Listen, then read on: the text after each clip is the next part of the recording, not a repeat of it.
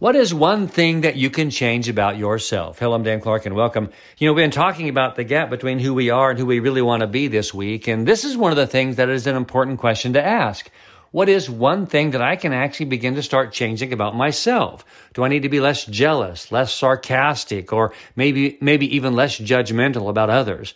Am I willing to let another person really tell me what they think about me, what they see inside me, so that I can begin to change some of those things about myself? Remember, we talked about earlier that none of us can see ourselves accurately, so having close family members or friends comment on what they are seeing inside me actually can be very beneficial.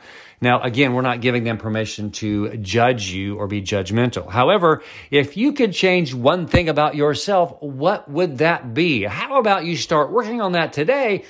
And let's just see how long it takes to actually become the kind of person that you really want to be. I love you. I'm Dan Clark.